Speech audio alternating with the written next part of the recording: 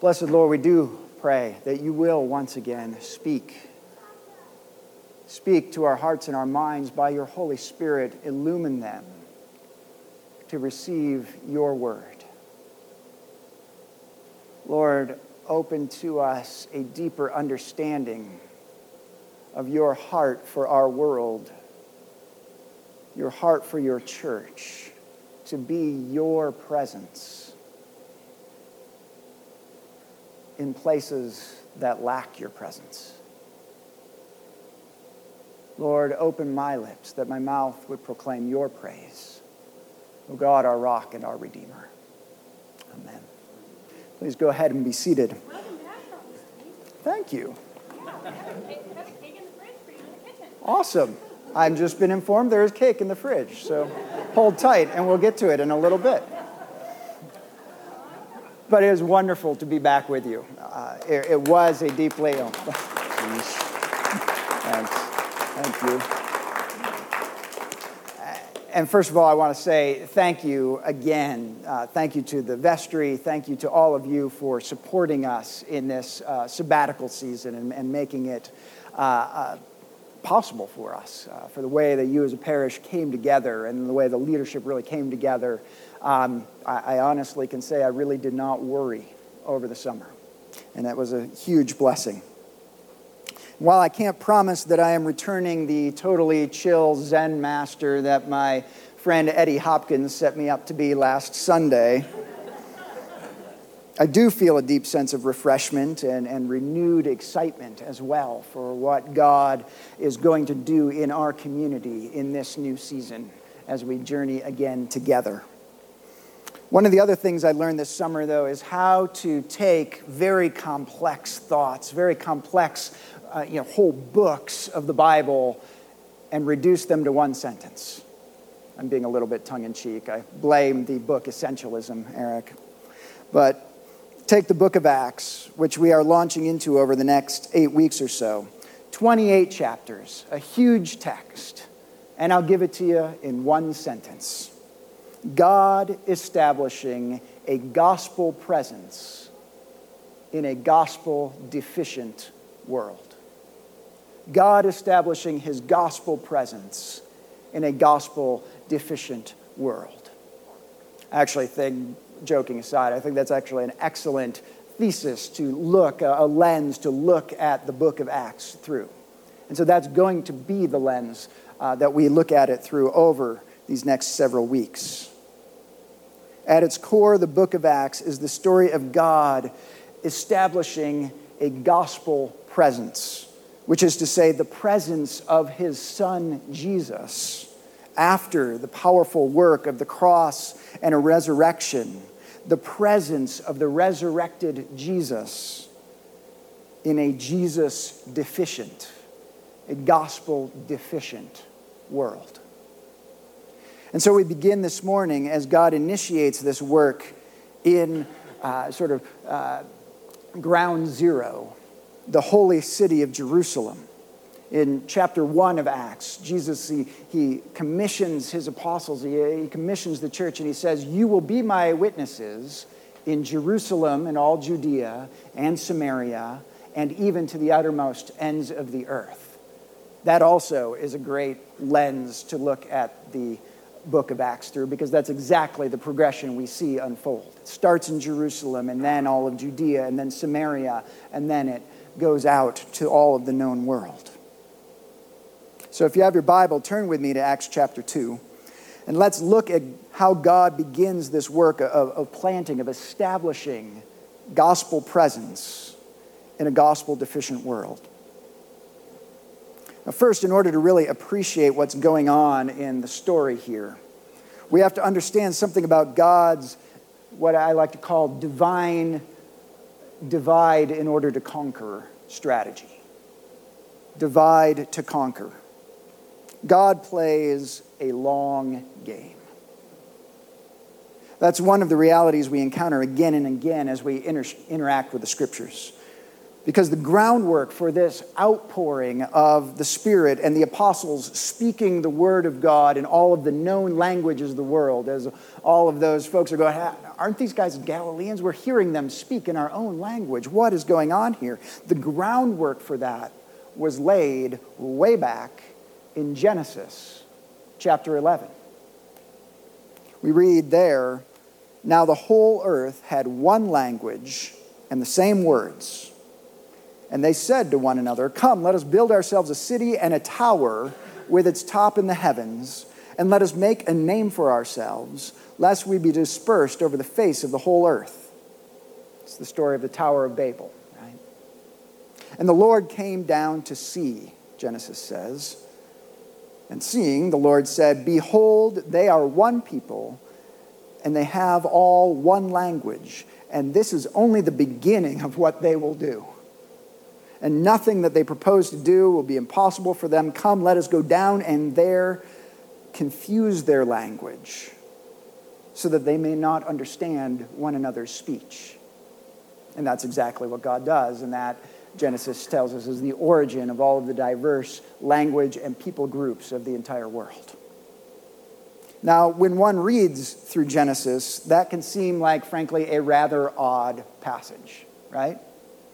And that's why we have to remember we benefit from the fact that we now sit at a time in history through the progression of history. We don't have to just sit and scratch our heads and puzzle over Genesis chapter 11 in isolation. We also have Acts chapter 2. These New Testament events occur and, now I see. Now I get it. That is what God meant by that. That's what God intended. He wasn't threatened by the inhabitants of Babel. He didn't really think they would reach heaven or become somehow invincible and impossible to, master. He meant that there was no end to the pride these people would show. He meant they were their own worst enemy, and they will just devolve into complete and utter chaos if I don't do something. And so God says, I need to intervene and divide them in order to work out my perfect plan for their world, for their salvation. I'll divide them up. And then I'll establish the precursors of a kingdom presence in their midst among one of their language groups. And then I'll go among them myself, right into their midst, right into their history. And then I'll pour my presence out into each of those distinct people groups in order to conquer their hearts and bring them all back together again through my Son, in His kingdom, the church. That was God's divide to conquer plan. But it took thousands of years to get there. Friends, don't expect to work on our microwavable standards.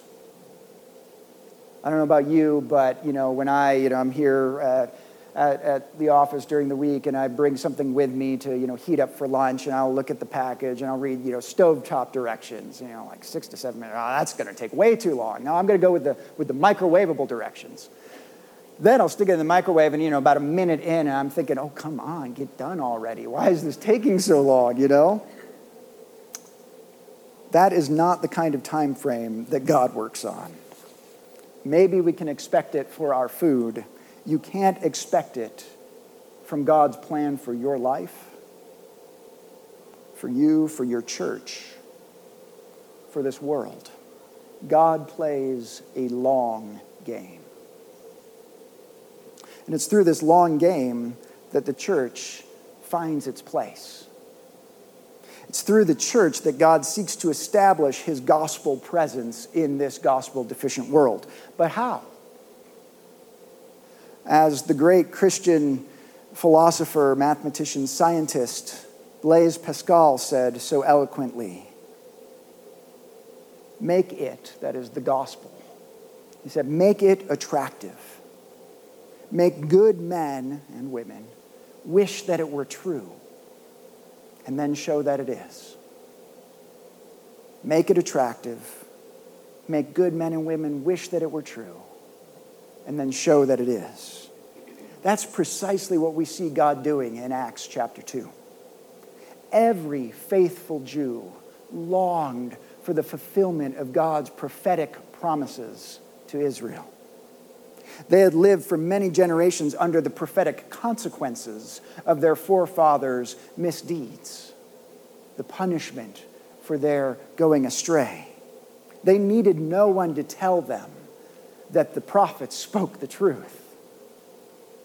By the time of this first Pentecost Sunday, there was such an intense longing for God to act, for God to come and deliver his people, for God to make good on the hopeful promises that the promises of restoration that he also spoke through prophets like Isaiah, Jeremiah, Ezekiel, and even these words from the prophet Joel.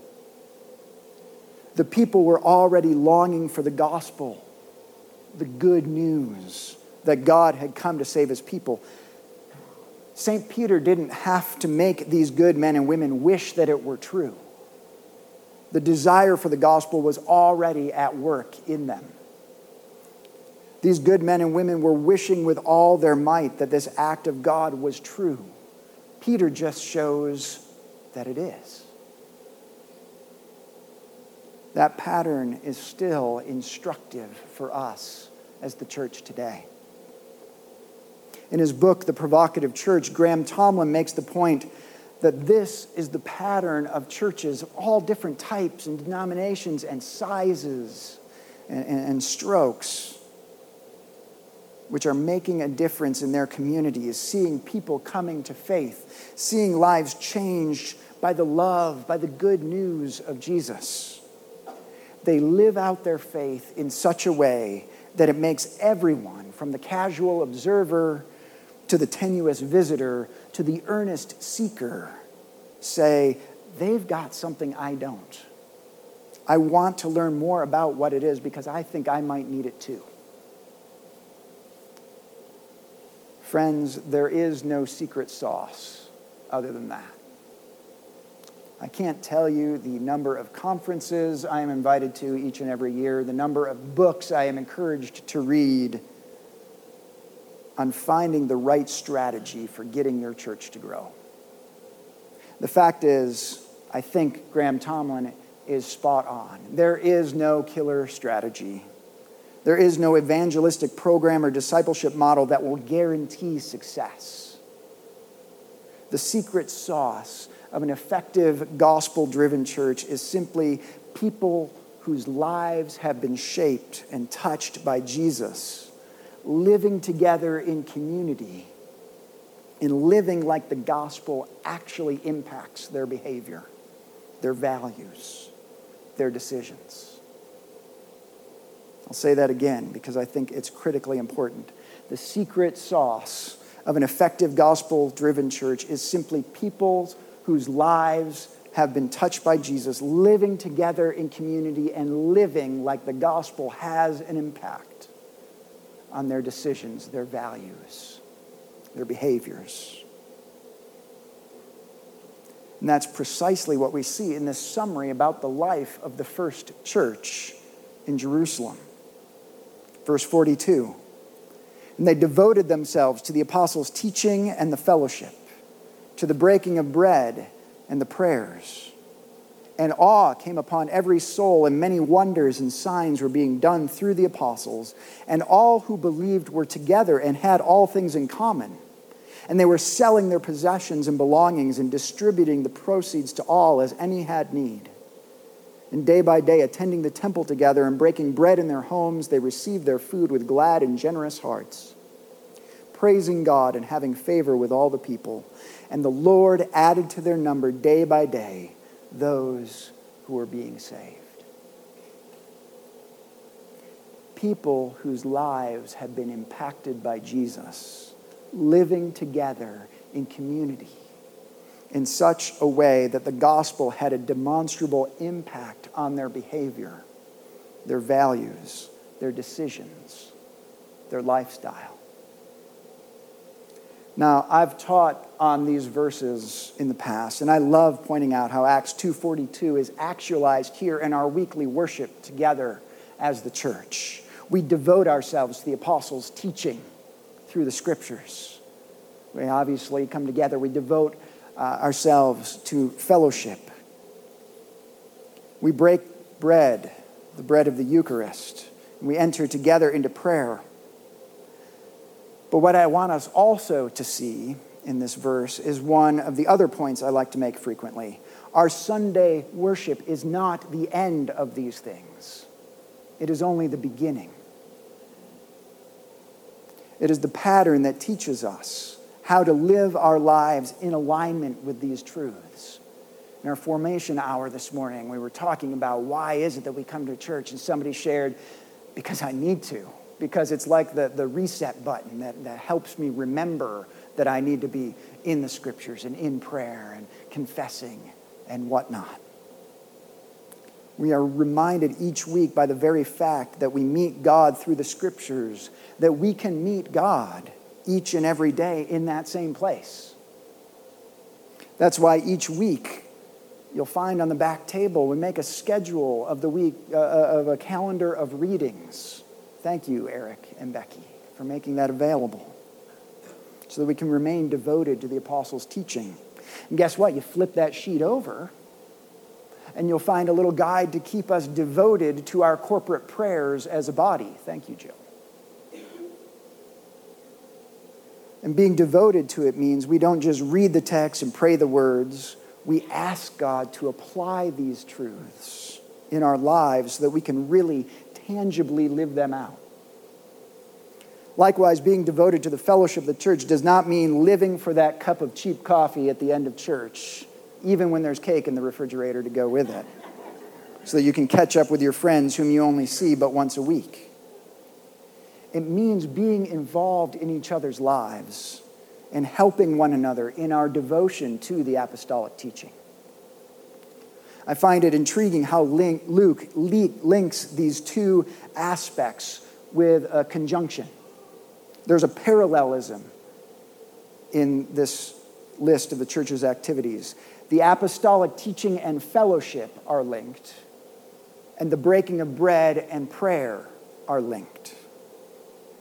They're more closely joined. I'm certain that this is intentional, because to truly devote ourselves, to devote our lives to the teaching of the Scripture requires us to engage with one another in fellowship. To interpret the Scriptures rightly and apply them, it requires input. Now, there are plenty of times that people have come to me over the years and asked me about how to understand and apply certain Scriptures. And I love those conversations. I live for them. It is one of the highlights of my week when they happen. But the truth is, to be healthy and growing in your faith, I can't be the only person in your life. I can't even be the only person in this parish that you're having those conversations with. I can't be the only one shepherding you to a right understanding and application of the apostolic teaching, because those conversations should be coming up too frequently for one man's appointment schedule. To be truly thriving, to be a gospel presence in this gospel deficient community, we have to be intentionally committed to growing as a shepherding community, where the community and not just the one shepherd is participating in the work of understanding and applying the Scriptures.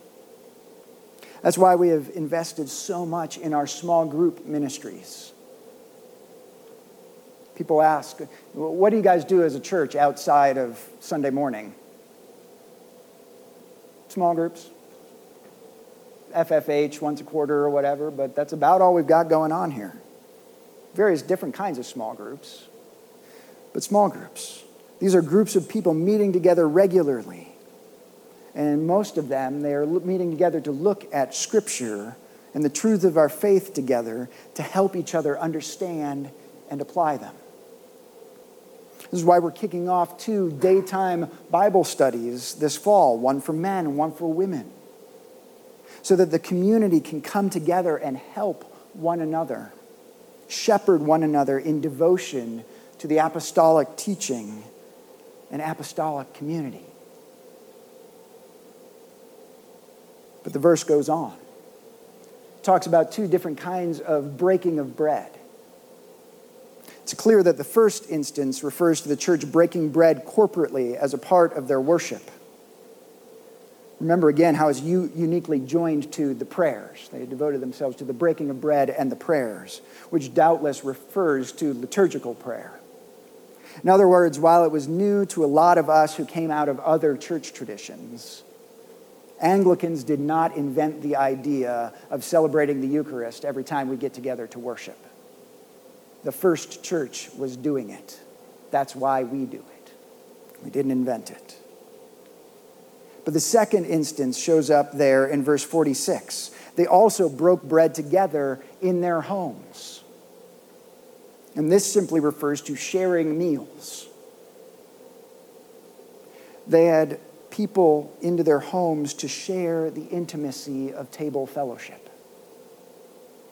I'm reminded of something that my friend Eddie Hopkins said when he preached last Sunday. Hospitality is not the same thing as entertaining. I think he made a critically important point. Hospitality is not the same thing as entertaining. There are plenty of us here who feel like entertaining is not my gift. In fact, we might even go on to say, it's not something I even particularly like, so I'd rather not. That's fine. But that doesn't necessarily let us off the hook either. Hospitality is actually sacrifice. Hospitality is making space for the other. And sometimes God may call us to do that whether we particularly like entertaining or not. It doesn't even always look like table fellowship, even though that's the context we're talking about it here in Acts. It simply means making space for the other in our lives. Because hospitality is a hallmark of the Christian church. It is one of the chief ways that God establishes His presence in places where His presence is lacking. We can't make the gospel attractive. No one is going to be moved to wish it were true if we don't let them into our lives to see how Jesus is impacting us. It is profound how powerful and necessary hospitality is, how central it is to God's plan. There are two final aspects of this account of early church life that I want to touch on last of all. Verses go on. And awe came upon every soul, and many wonders and signs were being done through the apostles. Signs and wonders were a commonplace in the life of the early church. I was talking with a colleague on the East Coast not long ago, and he was telling me about his parish. He said that they seek to actively cultivate a sense of awe-filled expectation of the supernatural. He went on and said, without the weird stuff. but I love how he put that. I really appreciated it. Cultivating an awe-filled expectation of the supernatural. It's very biblical. It's very normal in the life of the early church, and clearly very impactful. Because we see droves of people being struck not only with awe, but conviction and coming to faith in this gospel message, this good news about Jesus and His saving work. But see, finally, the way that radical gospel values had an equal share in this broad impact. It wasn't simply signs and wonders done at the hands of the apostles. We read in verse 45, and they were selling their possessions and belongings and distributing the proceeds to all as any had need. Remember what I said about living like the gospel actually impacts our lives. Jesus caused these people to become radically generous. Radically generous. Now, while this passage has been used throughout history to promote Christian communal living, I don't think selling off all that we have and moving in together is our answer to fulfilling this scripture. I don't think that's necessarily our takeaway from the passage. The takeaway is this, the gospel of Jesus Christ should affect how you spend your money. If your commitment to Jesus doesn't come with feeling a financial pinch every now and again, I'm not judging you, but I would suggest that you need to take a serious look at some things. Jesus causes people to become more generous. The gospel of Jesus should affect the way you spend your time. If you're so busy saying yes to everything else that life has to offer you or offer your kids, that when Jesus or his church asks something of you and you say, I'm sorry, I don't have time for that. Again, I'm not judging you. Believe me, I have 5 kids. We've always had a policy that each kid only gets to do one thing per season. But that still means we're running in 5 different directions some nights, right? I get it. I get busy. I'm not judging it. But if that's where you're at and you have no margin whatsoever to say yes to Jesus and the call of his church, I would ask you to take a serious look at that. The gospel of Jesus should affect what entertainment you'll fill your life with. It should affect the causes you will or won't support. It should affect the way you teach your children, the friendships that you cultivate for yourself and for them, the media voices you listen to or don't. Friends, there is no single aspect of our lives that shouldn't be touched in some way, shape, or form by our commitment to Jesus. And when it does, when our lives begin to take shape around this all-consuming, all-impacting, great good news that Jesus really is true, that all we have hoped and longed for is fulfilled in him. When that happens, then we too begin to see the fulfillment of God's game plan, God's long game. We too become his gospel presence in a gospel deficient area. As we continue through this fall season and through the book of Acts, that's what we're going to continue to see. God spreading his gospel presence into gospel deficient areas through the community of the church, through the agency of her individual members. And what I'll bring us back to again and again is that it's a story and a plan that didn't end in chapter 28 of that book. It is still God's plan. It is still God's story, spreading his gospel presence into gospel deficient areas through his church, through you, his people. Let's pray.